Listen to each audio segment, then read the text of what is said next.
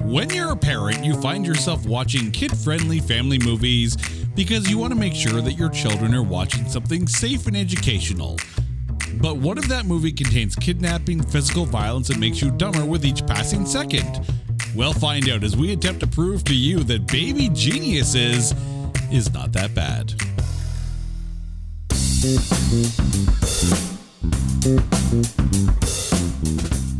Welcome, one and all, to It's Not That Bad, the podcast that looks for A grades in B movies.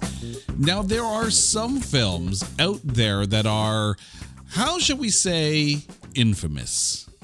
And it's not necessarily for how good they are, and I use the good in quotation fingers. Tonight, we are talking about Baby Geniuses. I can't believe I just said that, but here we are. And joining me to go down this road is Alex Whistle. You'll know him as Official AC Remixer. He's been on a number of different episodes. Alex, welcome back to the show. How are you doing, man? I'm doing so good. I'm excited for this one. So, when we were talking about getting you back on the show and you pitching movies, I asked you, what did I ever do to you to make me watch this film? Well, when I originally did, when I suggested Monkey Bone and we did that episode, I was like, man, how can I top this and really, make the experience worth remembering, or I guess at this point trying to forget. Yeah. If by remembering you mean weeks of therapy afterwards, you're kind of in that ballpark. That being said, Monkey Bone wasn't that bad. This one, however, it's kind of infamous. Like this did not fare well at all. No. Yeah, it was a huge risk for me because I'm like, I have a lot of great memories with this movie growing up. And then I watched it for the first time as an adult and I went, oh God, this is going to be a great episode. I was going to say, great memories or repressed memories? Because I'm starting to question if great means what you think it means. My whole childhood's repressed. And I find it funny, too, that when we were preparing for this episode, you sent me this little video over on Facebook Messenger. And it's like, look, I'm watching it on VHS. Also, you have a working VHS player. So, full cred for that one. Well, the one I was watching was my original copy that I got in, what was it, like 99, 2000. And I was like, it's the only thing that survived, really, that and Waterboy. I'm starting to question your movie choices, dude. Like we family and all, but I'm starting to question your movie choices. This is no longer a podcast. This is an intervention. Yeah, I'm waiting for everybody else to just show up here. Yeah. Alex, we have to talk. Yeah. And it's funny too. You said it's like the original VHS that you had. You know how some VHS tapes, as time goes by, if you see those articles, if you have this VHS tape, you might actually be a millionaire. If you have this VHS tape, you might actually have bus fare, I think. Yeah, no. No. Not even. I got pocket lint. That's it. Okay. Dear listeners, we are about to go down this rabbit hole here. But before we tackle Baby Geniuses, it is time to take this movie with a shake of the head and trailerize it. Once upon a time, viewers were horrified when a dancing baby appeared on Ally McBeal and made us never want to hear Hooked on a Feeling again. Now, witness the nightmare fuel that is Baby Geniuses. Two twins, separated at birth, find themselves the subject of scientific experimentation until one little monster gets loose and terrorizes everyone. With a horde of similarly shrunken superthinkers, they'll plot, scheme, and stymie the adults in the room, proving once and for all that age doesn't equal intellect. Coincidentally, that's also proven by voluntarily watching this film after the age of 6. Watch as great actors are dragged through the diaper gravy of a script that is Baby Geniuses.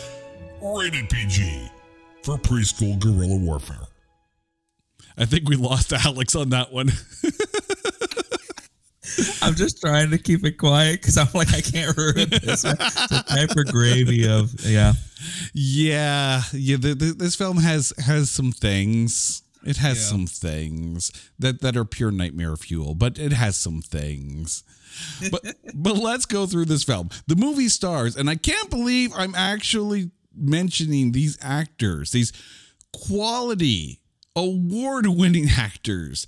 Kathleen Turner, Christopher Lloyd, Peter MacNicol, Kim Cattrall, Dom DeLuise, Ruby Dee, and Kyle Howard.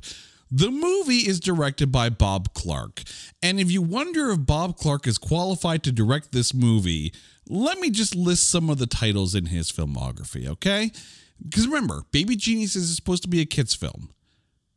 He directed Porky's, Porky's 2, Black Christmas, and I kid you not, there was a title in there that says Children Shouldn't Play with Dead Things. That was in his filmography. Perfect guy for this one. This is actually the last film of Dom DeLuise's career that was theatrically released. So, a little bit of a tear for that one because it's Dom DeLuise.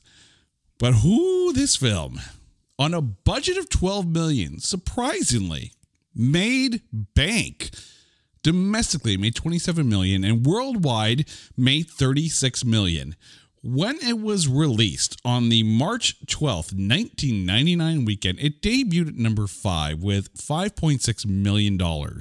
The highest grossing debut that week was number 2, The Rage, Carrie 2, which only made $7 million. The Corruptor also debuted with $5.7 million, so just over Baby Geniuses at number 4. The Deep End of the Ocean also debuted that weekend with $5.58 million, just under Baby Geniuses for number 6. And Wing Commander debuted at number 7 with $5.1 million. By the way, the number 1 movie that week was the second week of Analyze This, and as I'm taking a look at the movies that were released, no Analyze This held on to the number 1 spot. That is a piss poor week of releases. Whew. Yeah, I was gonna say that's a bad time there. I mean, The Rage, Carrie 2, I'd have to go back and watch it, but Wing Commander? Freaking Wing Commander. I've never heard of any of these movies, so other than Analyze This, and I said to myself just now, that's the only one I recognize. Well, coincidentally, the number 3 movie that week, so the only other film in the top 7 that wasn't a debut, was the second week of Cruel Intentions, and it was knocked down to number 3 by The Rage, Carrie 2 by a measly $59,000. So that's how close. It was like an even spread for the top 7 films. But that being said, The Rage 2, $7 million. Analyze This, $15.5 million. Still more than double the highest grossing debut film that weekend. So not a good weekend at the movies. And that trend continued at the 22nd Stinkers Bad Movie Awards. It was nominated for Worst Picture, lost to Wild Wild West. It was also nominated for Most Painfully Unfunny Comedy, lost to Wild Wild West. I'm not going to mention one of the awards that it was nominated for because I am against the idea of children being nominated for a bad acting award. We're just not even going to mention it, okay? Because it's not cool. It's not cool. And the Razzies, I think, were right in getting rid of kids being nominated for bad acting awards. So we're not even going to bring that up because they're kids. They're freaking kids, right? Yeah. Now, Bob Clark, not a kid, he won for Worst Director, and the movie won for Least Special Effects. Woo. I'm going to put this out there. Wild Wild West wasn't that bad. No. It wasn't. This movie, way worse than Wild Wild West. And the critics agree with me. Over at Metacritic, this film has a Metascore of 6. Just 6. Single digits. And over at Rotten Tomatoes, the audience score is 25% and the tomatometer, 2. 2%. So I ask again, what the hell did I do to you to make me watch this film? I'm so sorry. You're not sorry. You're freaking loving this. But here's the thing. I want to put this movie into perspective here. We know that Super Babies, Baby Geniuses 2, or Super Geniuses, or whatever the hell they're calling it, has a 0% tomatometer. Yeah. But as I was doing the research, I discovered there's more. There are 5 Baby Genius films. 5. The hell. So, for the record, 3, 4, and 5 do not have an official tomatometer. But the audience score, so let's put this into perspective with the audience score. So, Baby Geniuses 1, a 25% audience score. Baby Geniuses 2, a 24%. Here's where it gets really interesting. Baby Geniuses 3, Baby Squad Investigators has a 36% audience score. Ooh, come on, peak. Baby Geniuses and the Treasures of Egypt, and yes, I actually said that, 25% audience score. And this is where I question the movie-going audience. Baby Geniuses and the Space Baby, 60% audience score. They jumped the shark and they literally did Baby Geniuses in Space. Like, I get a sequel. You know, it made money at the box office. I get a sequel. 5? I didn't even know there was 5. I only thought there was 2, so that's great. I mean, to give you an idea, the sequel stars Jon Voight and Scott Baio. That's all you need to know. That's it. And if memory serves, Jon Voight is in the other 3 as well. So yeah. We've already had enough of Jon Voight on this show because we did Anaconda. And yeah. But let's get to the breakdown of this film. And we start with the always lovely Kathleen Turner, who plays Dr. Elena Kinder. Get it, Kinder? They're babies. That's the level of meta we're dealing with this script here. But how was Dr. Elena Kinder for you? I really love that actress. And that was one of the things I first thought of when rewatching this movie. I went, wow, how did this big name get in such a stinker of a movie, you know? I think the character is way over the top for what the movie should be. She's very much like, you'll never stop my evil plan. And, stuff happens to her. And it's just like, am I watching the Looney Tunes? Like, I guess it's supposed to be a kid's movie, but like, damn. I mean, there's the thing. We have to recognize, and if you're watching this, if you're looking for Mensa level cinematic storytelling, you picked the wrong VHS tape. But if you're looking for a family fun adventure, the film does do its best to try to provide. And I think Kathleen Turner understood exactly who this film was for, and that's okay, right? So of course she's going to play it up, right? It's almost like a Disney Channel show type villain. And that's okay for the audience that's going to be watching this. Like, Kathleen Turner, you're right. She is absolutely wonderful. I mean, we're talking about the voice of Jessica Rabbit, So, we're talking about War of the Roses. We're talking about Romancing the Stone. We're talking some good quality acting. Oh, yeah. It's a kid's film. It's a family kids film for when parents want to stop watching cartoons. So, of course, she's going to play it up to that level. And I think she kind of hits it there. No, I totally agree. Looking back, it's I think that she is one of the standout characters of the movie because of how well she played that part. Yeah, she understood that stage villain is the way to go when it comes to a family adventure. I mean, even if you think about Steve Martin. I'm glad you mentioned Looney Tunes, because if you go back to Looney Tunes Back in Action, Steve Martin was perfect for that, in that he was very much the stage villain. Kathleen Turner channeled that, kids play, like a family adventure stage play meant for a younger audience, right? Mm-hmm. Smart acting on her part. She understood the assignment. I can't believe I'm saying this. Christopher Lloyd as Heap. I mean, a paycheck's a paycheck, but how was Christopher Lloyd for you?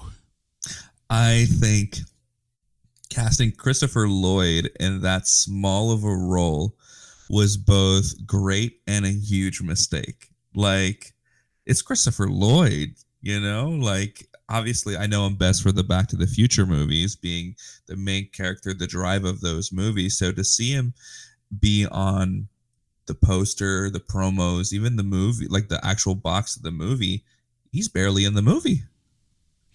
Yeah, it's interesting when you have an actor of that quality, right? And that caliber and that name recognition. Like, let's be honest, it's 1999. Christopher Lloyd is still absolutely name recognition. Yeah. And I think the role, he approached the role, I think, very well, in that he didn't try to match Kathleen Turner's bigness in the role, for lack of a better term. He was subtle. He was evil, and again, in a kid-friendly kind of way. Like, it was very, very selective in when he used his emotion, and the way he would just stare at the babies and trying to analyze them. Like it was a smart way in that he played well off of Kathleen Turner. Mm-hmm. Me especially, when there's this scene where they're in the lab and he's pacing the room and the main baby Sly is also imitating, and they lock eyes, and Christopher Lloyd, all he had to do was snap his fingers and those kids knew that he meant business. So when you say that he played evil, like, that is, he was that evil villain. Yeah. Here's clearly a doctor who has been playing mind games with these kids since they were born. And keep in mind, in the film, they're supposed to be about 2 years old. So it's, that's how long they've been continuously and constantly under surveillance and scrutinized and analyzed, 8 Ways from Sunday. So yes, it's a power position for Heap. And again, the fact that he does it in a very screen villain, if Kathleen Turner is the stage villain, Christopher Lloyd is definitely the screen villain. Everything is in nuance and subtlety as opposed to grandioseness and in your faceness. Very much so. Yeah. Kathleen Turner was projecting to the back of the theater, whereas Christopher Lloyd was bringing you into the screen. And you get very different villains. But that's so much better than when you had a movie like Batman Forever and you had Jim Carrey and Tommy Lee Jones trying to both out decibel meter each other. Yeah, I definitely agree there. I like that analogy, that comparison, because Kathleen Turner and Christopher Lloyd are just those characters. The way that they played it is just the perfect marriage of how you basically want that evil duo to be like, so. The other thing too is that had Christopher Lloyd gone stage presence, if you will, had he gone a little on the crazy side, one would instantly draw the comparisons to Doc Brown from Back to the Future. And I think this was a conscious decision in order to avoid those kind of comparisons, because here we got another lab coat, weirdo who's doing scientific experimentation. One could easily draw the parallel, but I think this performance distinctly puts a line in the sand between the two characters. Absolutely. Peter McNichol, who played Dan Bobbins. Now, I need to point this out because in the Trailer Eyes, we kind of had a little bit of fun with this, in that on the show Ally McBeal, there was this whole the dancing baby thing, and that was supposed to signify that Ally McBeal's internal clock is ticking, right? And they start dancing. Peter McNichol was in that show. He should know better than to deal with crazy animated babies. But yeah, here he is again. But how was he as Dan Bobbins for you? You know, I think that he played the good guy a little too softly. It didn't build up for me until near the end when, you know, he started realizing like, wow, I can really understand these kids, and being like the good guy hero type. Because prior to that, he was very much the soft spoken, you know, I'm just a little guy. You know, these guys are way more powerful than me. I'm going to let them do their thing, even if it means they steal my work. But, you know, I think he played the character well. Just those points. I mean, it's interesting because, yes, and by the way, this film was put out in 1999. And trust me when I say, I'm not even going to say spoilers like a mofo, because if you're listening to this episode and you're choosing not to watch the film, you're welcome. We've just performed a public service. But I think the thing here is that when I think about the character of Dan Bobbins, he's not the scientist, right? He just happens to have an innate ability to understand the kids eventually at some point. So it's almost the direct opposite of Jeff Goldblum in Cats and Dogs, which, again, another family-friendly film. Jeff Goldblum's whole research is all related to dogs and understanding them and trying to not necessarily communicate with them, but, you know, all his research surrounds dogs and everything about dogs. Here, he's not the scientist. He is the husband of the girl who is the niece of Dr. Kinder, and they're just running a daycare, I assume, because at some point it feels like they're just trying to bring in more kids to make money, and it just seems some weird, you know, sketchy kind of take advantage of the loophole situation, but I guess it's a daycare. I guess. But the thing is, though, it makes sense that he's dialed back a bit because, of course, you know, his wife is the niece of Dr. Kinder. So, of course, he's not going to want to upset the apple cart because I guess they're getting some money from this Baby Co. type company. Like, it makes sense that he doesn't want to upset that apple cart. He wants that assistance. He wants those funds in order to be able to provide for his family and keep the daycare open. It makes sense. Mm-hmm.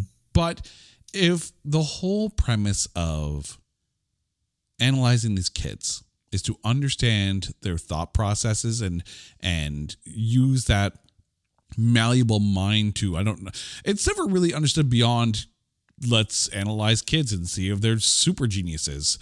Aside from karate experts, apparently, I didn't know when that was part of it, but regardless, here we are. And yet here he is, Dan Bobbins, and has the ability to understand the kids. You would think that might be more interesting. Let's dissect Dan. How can he understand the kids? That seems like the smarter research. Yeah. Well, it's funny that you mentioned that. One of the dialogues at some point in the movie, he's trying to talk to, I guess his employees, the other people that also sort of work in that house, and he's like, you know, it just feels like a language that I used to speak, and I'm slowly remembering what that language was and decoding it myself rather than, you know, Kathleen Turner's character using computers and technology to decode, right?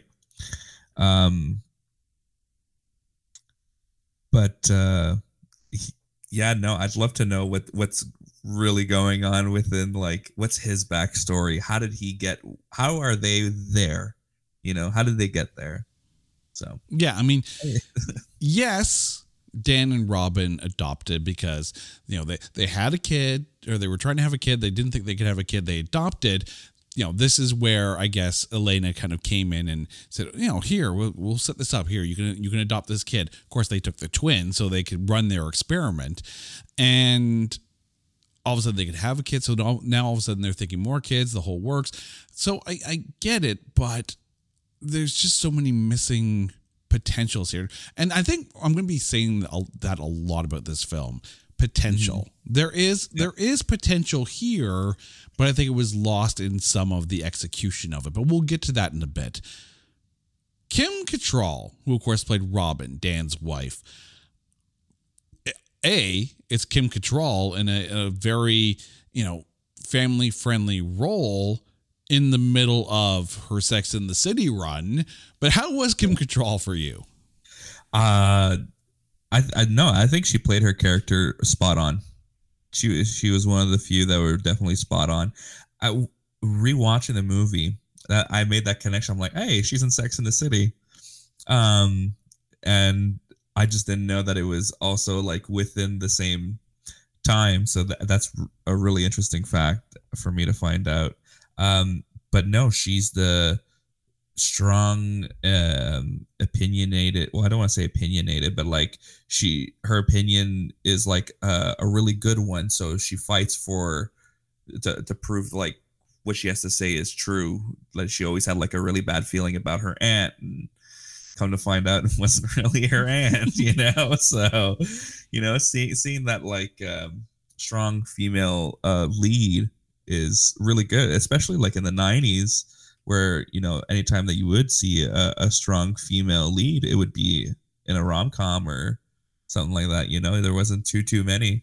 So it was nice. I mean, you were getting some decent strong female lead movies around that time. The first one that comes to mind is The Relic with Penelope Ann Miller. I thought that was wonderful, and we've already covered that movie on this show, so go back and listen to that episode. The thing with Kim Cattrall here is that she would not have been my first choice to take that role, but I think it was a good role for her. And you're right, I like the idea that she had a bad feeling about this. She went full Han Solo on this, and how Elena kind of gives her the skeevies a little bit. But that being said, it also puts her in a position that this is her aunt that is helping provide for them and giving them the ability to run this daycare and doing a lot for them from behind the scenes. So you're there and you accept the help, but you're not exactly happy that you're accepting the help because you're breaking out in hives every time you're around her. So it's there and it's set up. So the payoff at the end of the film, and I'm not going to tell you what happens at the end of the film, but the payoff at the end of the film actually works for Kim Cattrall in this. Mm-hmm. People are now sitting there going, well, now I have to watch the damn film. Thanks, Jay. Hey, I had to watch it, so you got to watch it too, dear listeners. I agree. I feel like I'm sharing the pain in this one here. But it is interesting, though. Like 1999, right?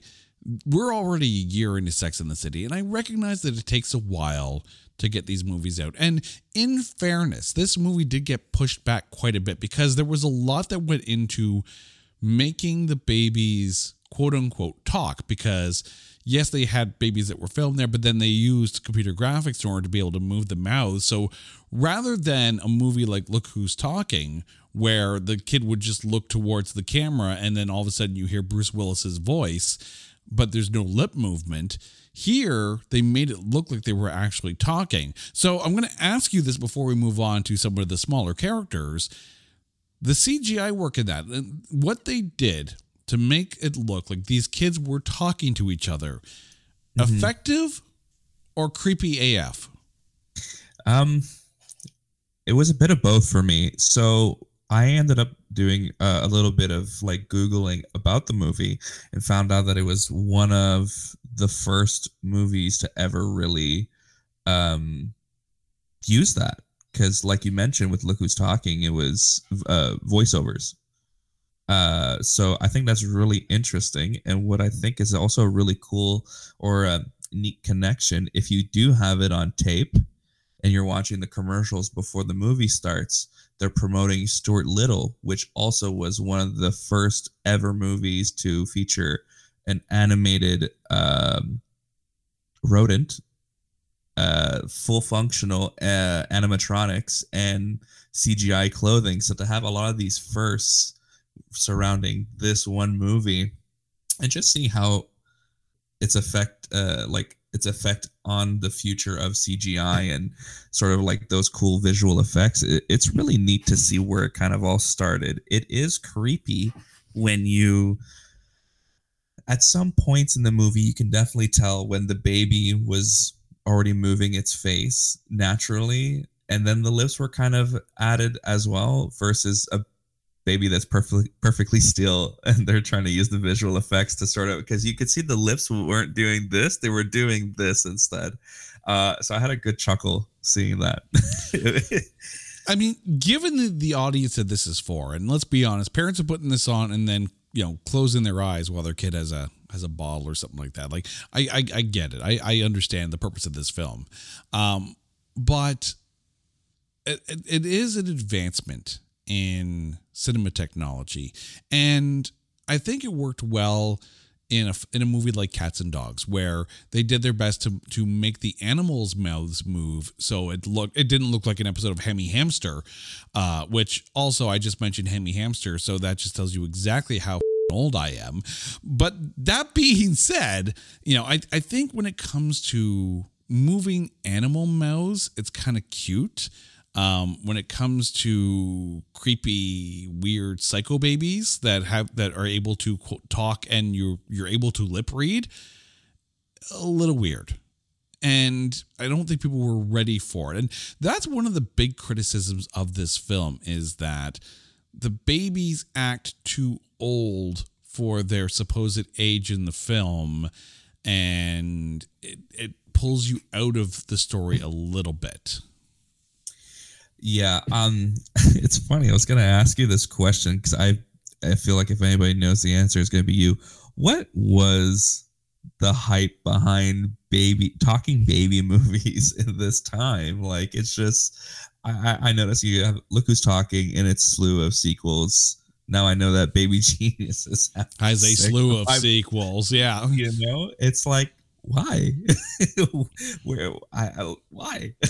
I mean, the thing with Look Who's Talking too, it was cute and quaint, at least the first one, because, you know, you had this baby, and everyone has these moments where they look at their kid, or they look at a dog or a cat or whatever their pet is, right? And they find themselves talking to them, and, you know, whether it be out of loneliness or just trying to ground themselves in reality. Hey, we just got out of the pandemic, so I'm sure that happened a few times. But that being said, like, every parent has those moments where they're sitting down with their little one, and they're having a little heart-to-heart kind of thing, and, you know, even if the kid is just looking at them, they feel that kind of connection. And I kind of understand that. And when you watch little kids play together in a playground, you know, even if they're not, you know, full language at that point, they still have a way to communicate with each other. So that kind of makes sense. But also, to the same token as well, with a movie like Look Who's Talking, they don't understand the kid. The kid is just a random voiceover, and you can have a lot of fun with that, as Bruce Willis did as the voice of Mikey. And then John Travolta and Kirstie Alley were just kind of doing their thing. And Mikey was just like, I'm here for the show, dude. I'm here for the show and the paycheck. But here, they're observing kids, because there's this whole idea that, you know, young children's minds are so malleable that they're able to come up with ideas and thought processes and solutions to problems that people who are a little bit older and their minds aren't as flexible aren't able to come up with. And there's a fascinating storyline in that very concept alone. But I think this movie got bogged down with the slapsticky humor, as opposed to solidifying the plot and the reasons why Dr. Kinder and Heap are studying these children, because that whole process gets lost while the kids are off disco dancing and doing whatever the hell they're doing.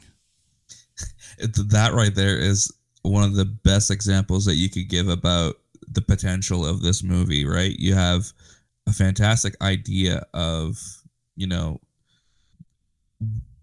like about these kids communicating and whatnot, and then for this movie specifically, some of them have, you know, super talents like karate and puzzle solving and whatnot. Like, it would be cool to see a not so kid friendly version of this, you know.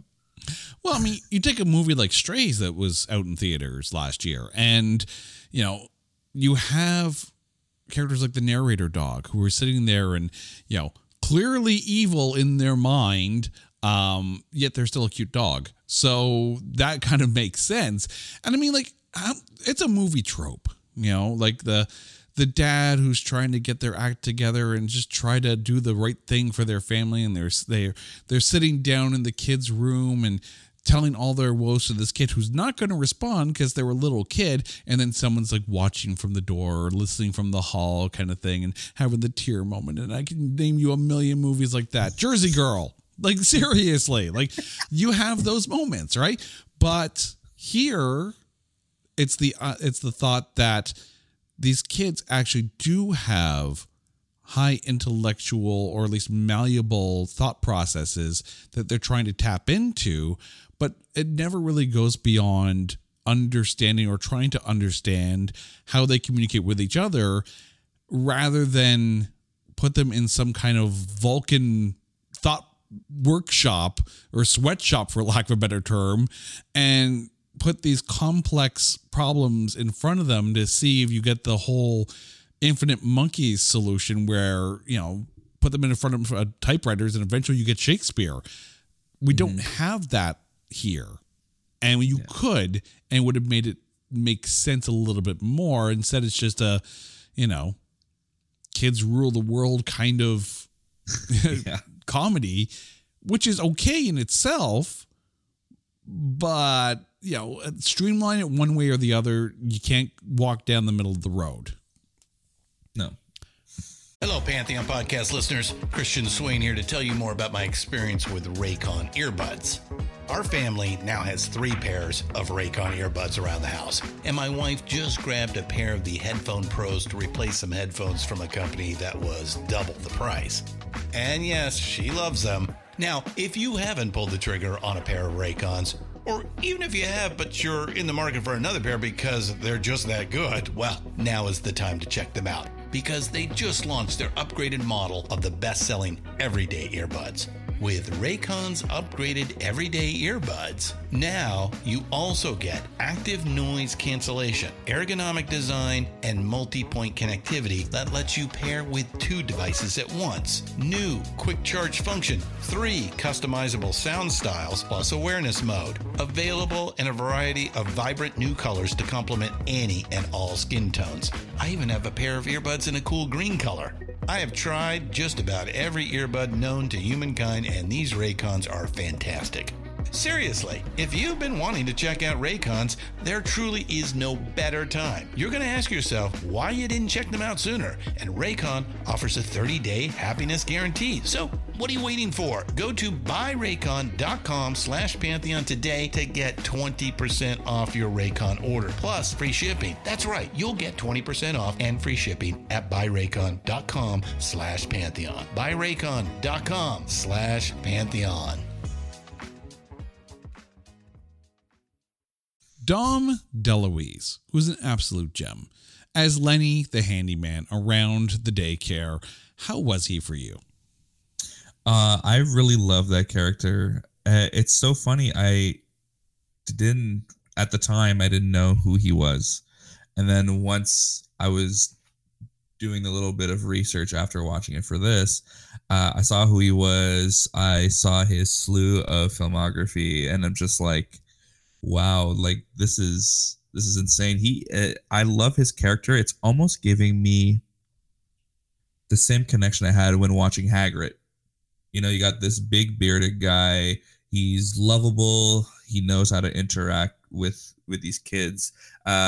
He also has a bit of that like slapstick-esque delivery to his character, which I really like, because they also have that slapstick-ish like Three Stooges moment with Sly. And I'm like, was it good? Not as good as Lenny, you know? Because like, you know, it's just watching almost like a master go at work. You know, he had really good delivery. And yeah. I think Hagrid is maybe the perfect analogy for Dom DeLuise's character in this, because Hagrid looked after Harry and Hermione and Ron and all the kids at Hogwarts in a way that he was still there to do a job. He wasn't necessarily, a teacher, but he was there to help look after Hogwarts and the kids in a very gentle giant kind of manner. Here, Lenny kind of does the same thing. He's the handyman around the house. He's the one who drives the bus, which, by the way, needs to be pointed out. This is like a preschool daycare, at least the way it's played out. Mm-hmm. They have a school bus. None of these kids have seatbelts. Lenny is endangering every single child in that daycare. Listen, I gotta be fair here. When I was in preschool and daycare, there was also a school bus, and this was in the 90s as well. So no seatbelts there. So I think it was just a common thing for the time, maybe. I don't know.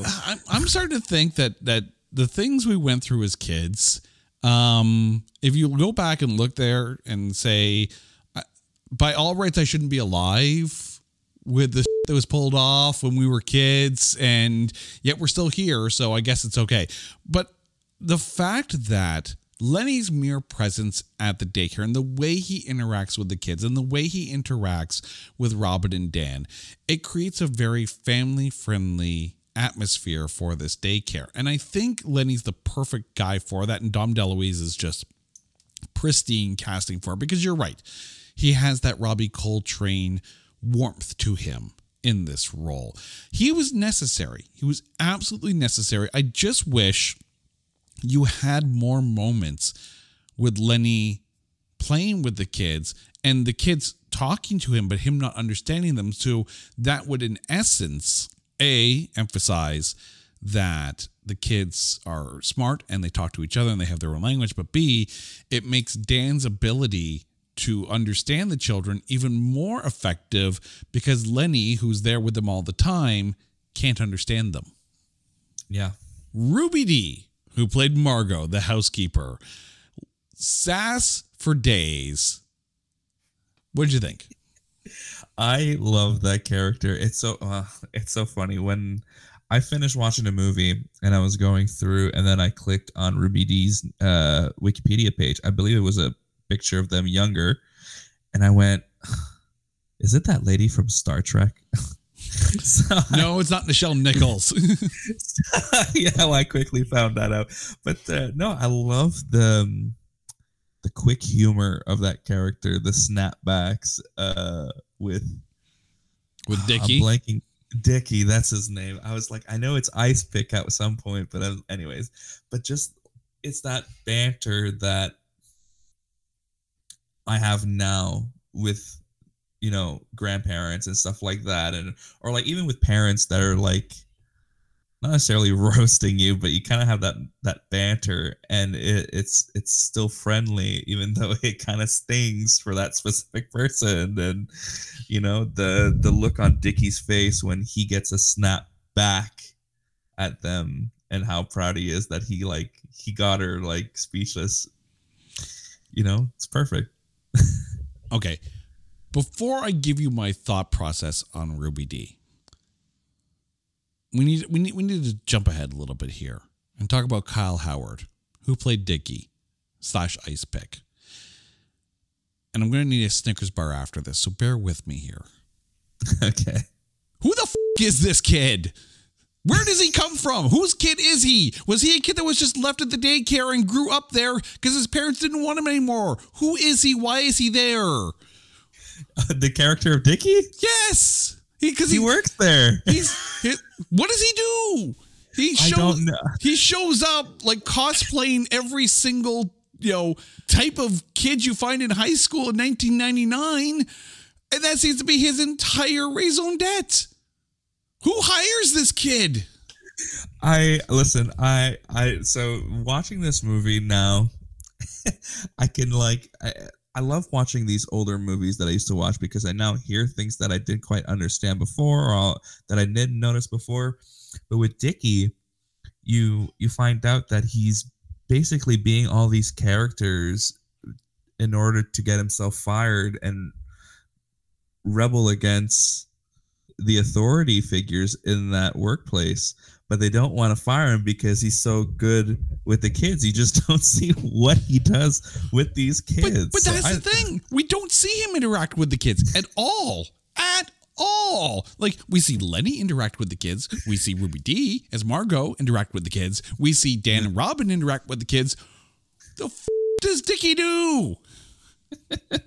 I think his sole purpose in that house is to just say sarcastic comments in moments like when they're all together as a family. He goes, "Oh, what a Kodak moment!" You know, it's like, is that why you're here? Is that what you're here for?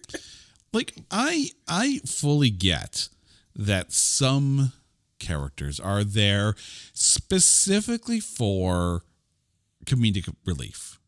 But the problem is Dickie serves zero purpose in the grand scheme of things. And the problem is all the good lines that Margot has in this film are related to smacking Dickie down. If Dickie's not there, then Margot has nothing else to do. Get rid of Dickie, because he ain't doing shit. And again, I don't mean this to diss on Kyle Howard, because he's working with the script he's given here. So understand, I'm not picking on him, the actor. I'm picking on the role here. But the fact that he doesn't do a damn thing except for get in the way and get hypnotized by some 2-year-old, because apparently he's that weak-minded, he ain't no Jabba. He ain't no Jabba. The thing is, though, if you get rid of Dickie, then while Lenny's trying to take care of the kids in the daycare, Margot can be there to help out and also try to, take care of Lenny in a very, non-married yet very strong friendship kind of relationship, and again creates the family atmosphere around the daycare. Dickie distracts Margot from everything else that's going on. Margot could have been more effective had we not had this extra character not doing anything. No, I totally agree. And I didn't Google this, but I wonder if there's a DVD copy of this movie with like deleted scenes to help sort of mesh that character and just sort of see him developing, that maybe just got cut from the movie, but I don't know. If you're going to cut his, the meat of his character, then just cut the damn character. Straight up. It reminds me of, and this is, I'm going to bring up a comic gem, like a pure, bastion of great comedy, with a role that I just would hit the eject button on. The movie Airplane. We all agree that Airplane is a phenomenal film. Funny as hell. Steve Stucker in this movie as the air traffic controller who's making all the funny quips and whatnot and being really, really out there. He's not needed. He's not funny because he's so... It's almost like he's breaking the fourth wall. And while everyone else is taking this very seriously, he's, doing almost like vaudeville style kind of bad comedy. And it feels forced and shoehorned. Dickie in this movie feels forced and shoehorned into the script to create another level of comedy that again takes away from the actual plot of the film. Right? If he was I can't even with Dickie. No. I'm sorry, I can't. Get rid of this character and the movie is infinitely better, because then Absolutely. Margot can be redirected to create a bigger family atmosphere at the daycare. Mm-hmm. I think that the character of Dickie is probably just in there as much as he is, or in this case as little, is probably just to make like a certain age demographic sort of chuckle and also relate to this younger audience, like a movie aimed for a younger audience. So in a way, I can see where the idea could have been well execution, but no, I totally agree with you. Cut him out. He's not in there enough, and it's just creating an awkward filled like space, essentially, like, you know. Yeah. I mean, like, I get, and I've said it before, I get it that this is it's a kid film. It's a family friendly film. It's something that you can bring the kids to at the theater if you just want to get out of the house and go to the theater as a parent. Like, this is the perfect kind of film that, you think about those afternoon showings that are, lighter on, sensory overload for the kids. So the lights are on so parents can, like, make sure that the kids are taken care of and the volume's lower so the kids aren't screaming because it's too loud. Like those kind of, movies for mommies kind of things. Like, this is that kind of film. And yet we're watching it for our podcast. What have you done? What have you done, Alex? What have you done? But it's not without its horrific things. This film has some nightmare fuel in this. 2 words, dear sir, and I'm just going to turn the mic over to you on this one. Baby bunting. You want to know something funny? When I first watched this movie, and this always stuck with me, is for an animatronic baby, why did the voice sound like Darth Vader? Right? You know? Baby bunting should be doing the trailerize for this podcast. Yeah. Oh, actually, I have a really fun fact about the first appearance of that animatronic in the movie. If you look carefully in the control room, one of the controllers is none other than country superstar legend Randy Travis. Yeah, I got my issues with Randy Travis about this movie, but go ahead. So when I saw that, I was like, wow, he's like the first appearance of this animatronic, and then they took him out for the rest of the movie. This animatronic and some of the other animatronics, like, I get, right? Like, they're animals and they're cute and they're cuddly. Baby bunting is a horrific nightmare, gigantic baby with the face of a freaking Italian mob boss. And you're right, walking around like, happy to meet you. Like, all the human animatronics in this movie, especially during the action scene where they all come to life. They're the Santa Claus, the elf, and all that stuff. Nightmare fuel. Right? Nightmare fuel. Like, this is, I can't even begin. They're literally caricatures pulled out of someone's nightmare, slapped onto a robot, like, and set loose on people. It feels like they snuck the cameras in after Doctor Who finished doing their Christmas special and said, let's take all the villains and monsters and put a bunch of babies in there too. Yeah, right. Because that's what kind of feels like.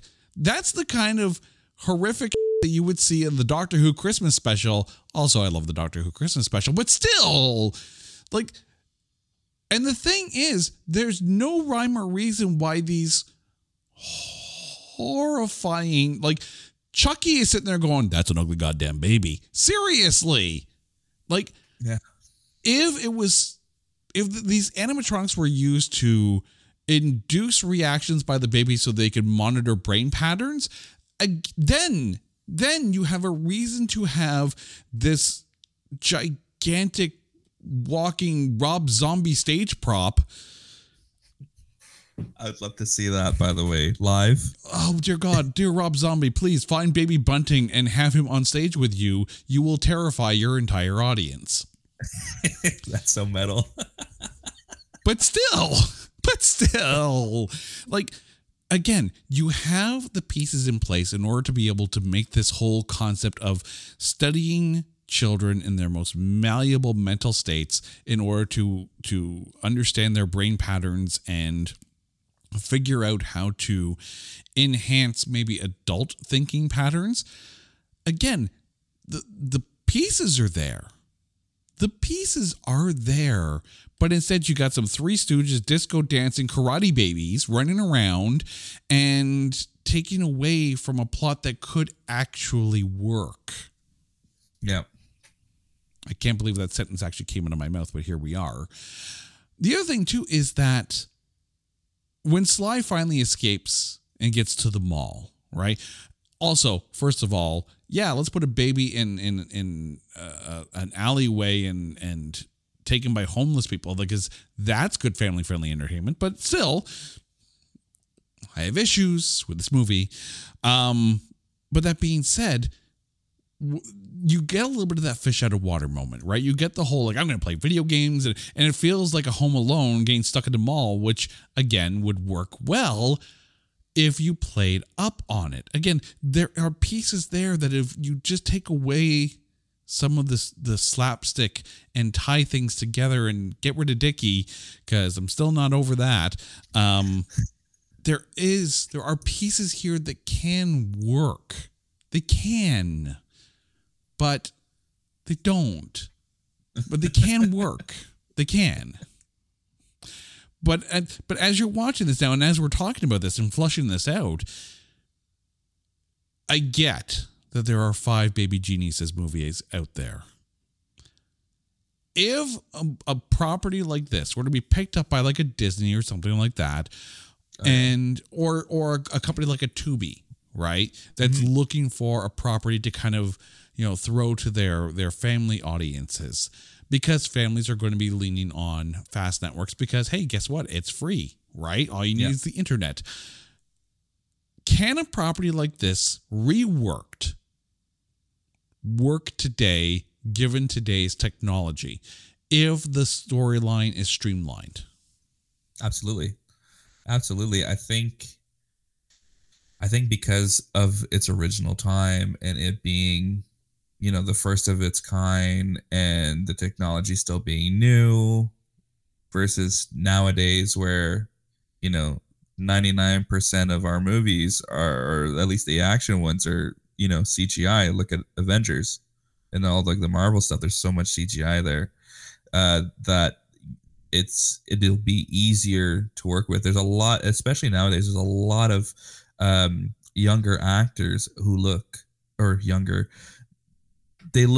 than what they actually are. So it's a lot easier for those types of people to enhance the roles. Because if you watch the original Baby Geniuses, especially during like the disco scene specifically, I'll talk about that one. I saw a behind the scenes video, which I couldn't find again, where it was a little person that was dancing, and they CGI'd the baby's face onto the body. So if you rewatch the movie, you can actually see that it's 2 different graphics. You could tell that this has been added on after. So I think nowadays, where you have, like I said, the actors who look a lot younger, they could do these action scenes and it not look so bad. Or just like how we were talking, how there's a lot of potential with the plot and stuff. I think now that they know what the plot is supposed to be, get rid of Dickie and you got yourself a good movie nowadays. Just Dickie. Just keep Dickie. That's it. Yeah. Super Dickie. The other thing, though, is that I don't know if you want to go down an animated road with this, because the Boss Baby exists. And the Boss Baby kind of leans into some of the things that could have worked with this film. You have, again, super intelligent babies who are doing things and the parents just don't understand. Boss Baby, I think, is the better Baby Geniuses kind of film. And I don't know if you could do a Baby Geniuses now because Boss Baby exists. I can see your point. That animation studio, I don't want to say it's Illumination, but like Illumination sort of style, right? Have done such a fantastic job within that sort of animation style. They look like passable humans, and they don't look too overly cartoony. Like it's not Looney Tunes sort of thing, right? So I totally understand what you mean by Boss Baby is definitely the better kind. I agree. And I say this as a father, right, who has kids who watch The Boss Baby, in short doses, in the Netflix series, in short doses, Boss Baby is actually better than the movie, especially the second movie. I think if you took Baby Geniuses into a, short 10 episode type season in small doses, again, it could work. And even there's room for a character like Dickie because you have the space to flush out a purpose for Dickie. Which I can't believe I just said that, but here we are. The thing is, and again, I've been harping on this character far too much. It should be known, Kyle Howard, you did a good job with what you had as far as the script goes. But the script didn't do you any favors. That's just it. Did you feel I had to point this out, and I'm putting my notes because at the time it took a while to get here. This is an 1.5-hour film. And it wasn't until 45 minutes till we had the switch. Did that feel too long to you, or was it the right time for it? I felt like the entire flow of the movie and how it progressed was a little bit all over the place. So seeing that the real meat only came like more closer to the end of the movie than, more middle-ish. No, definitely felt wrong. Like he spends so much time showing us, in my opinion, useless little tidbits, and then you're slapping us right in the middle of the action. It's like, okay, how did we get here? Just like you mentioned earlier, where did they get to learn all this kung fu? Right. Where did they get to learn like all these, like, not just kung fu, but like self-defense? How do they know how to like communicate into sort of like this warpath pattern? Like, how do you plan this stuff? Where's that montage? And how is a 2-year-old going to overpower a security guard? Yeah, I seen that right at the beginning there. It killed me. But also, and again, I'm going to point this out here with our Baby Bunting nightmare fuel. When Sly at the end takes control of Baby Bunting and uses it to attack the security guards and whatnot, he hops on the mic and he starts talking. But I thought people couldn't understand what the hell he was saying. So how the hell is he making sense talking through Baby Bunting? Like, did you forget the plot of the movie? Director not so geniuses. Right? Writers not also, so. Children shouldn't play with dead things, and Baby Bunting is clearly a dead thing. So Sly, stop playing with the dead thing. Whew. It could have been worse. Could have been a giant Robo Dickie. Also, giant Robo Dickie, name your sex tape. Okay, but I think we broke Alex here because I'm just paying you back for making me watch this film. So, but it's come time. It's come time, and I know that this podcast is called "It's Not That Bad." Before we get to our MVPs, it should be pointed out that our basis for this show is to sit there and say, going by the critic score on Rotten Tomatoes, is the film that bad? So, Alex, before we get to our MVPs, this film is sitting with a 2% tomatometer. This is some low-hanging fruit here. Absolutely. Is this film better than the 2% critic score that it has? Absolutely. Absolutely. Why? Because of Dickie. No. No. Honestly, it's meant to be a kid's movie, and looking back, knowing that I saw this as a kid, I was entertained the whole way. As a kid, you're not understanding what we understand now, looking back at the movie. So I think as a child, you see something slapstick comedy, you're gonna laugh. You hear a useless character being picked on, you're gonna laugh. You have senseless action that makes no sense, you're gonna be entertained. And it did its job. I just think that it was maybe targeted to the wrong audience, because I saw the trailer for the movie and it looked like something that, you know, a 14 to 20-year-old would probably watch. Sure, it's their babies, but the way that it came off as it's going to be some sort of action comedy, and it was essentially made for, you know, a 6-7-year-old, maybe 9. So I don't think the movie's deserving of a 2. Yeah, and this kind of falls into the category of movies that critics should just walk away from. Like, you don't have to criticize every film. You don't need to give every film a rating. This film is not made for, you know, I don't say the traditional movie-going public, but it's not going to go out there trying to convey that it's has some deep, meaningful, profound story. It's baby geniuses, right? It's there for a job. It does the job. And for that, it's definitely higher than a 2%. So it's not that bad. You said the name of the podcast. I did. Roll the credits. But before we roll the credits, it's time. So, Alex, who is your MVP of Baby Geniuses? Oh, man. If you say Dickie, I'm out. No, I'm going to say Heap.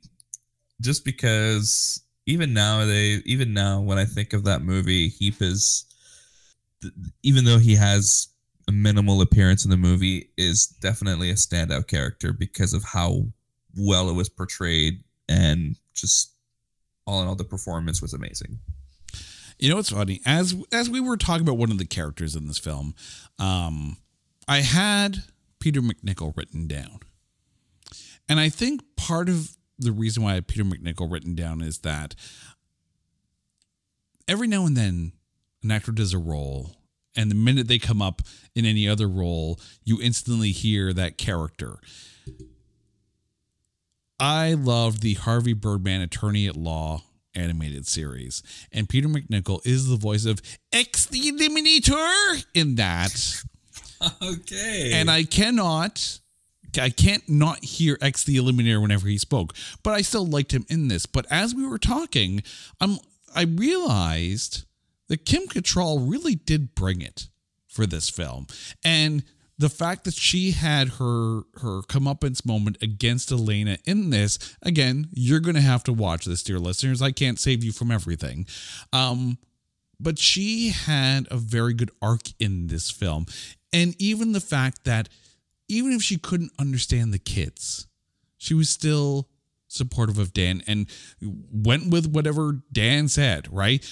When she snagged the phone from him and basically did the bomb threat against the baby coat place in order to get cops there, that's that take charge moment. Kim Cattrall, despite the role that she was playing on TV at the time, was able to turn around and give a very good family performance in this film. Kim Cattrall gets my MVP. Alex, thank you so much for... Actually, I was going to say thank you for making me watch this film, but no, I can't go that far. But thank you for joining me in dissecting this film. Before we go, please let our audience know what you're up to and where they can find you out there on the interwebs. Currently, I am celebrating my 1-year anniversary in photography. So if you want to check me out, especially if you're in Ottawa and you have an event that you would like pictures being taken at, it is Photographs by AC on Instagram. And I'm doing a giveaway for a free shoot. Whether it's a private shoot, like a portrait, or an event that you are hosting or being a part of that you want pictures to be taken at, I am giving that away.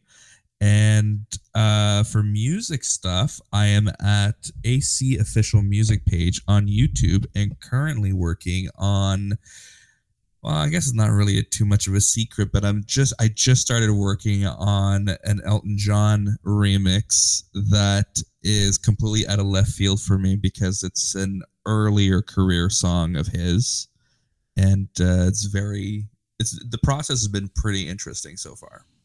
Excellent. And that's it for me. That's awesome. By the way, I should remind you that Elton John has over 30 albums. So if we ever do go down that road, pack a lunch, stay for the day. We're going to be there for a while over on There Can Only Be One. But two-parter episode. Quite possibly. It might be the first two-parter that we have to do. So if we do that, I'm kind of down for that.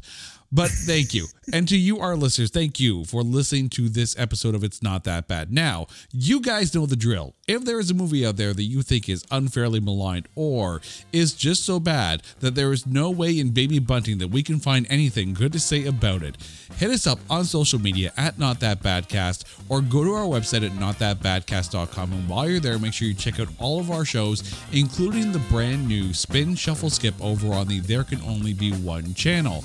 Until next time, he's Alex. I'm Jay. You guys are awesome. This is It's Not That Bad, a proud member of the Pantheon Podcast Network. Take care.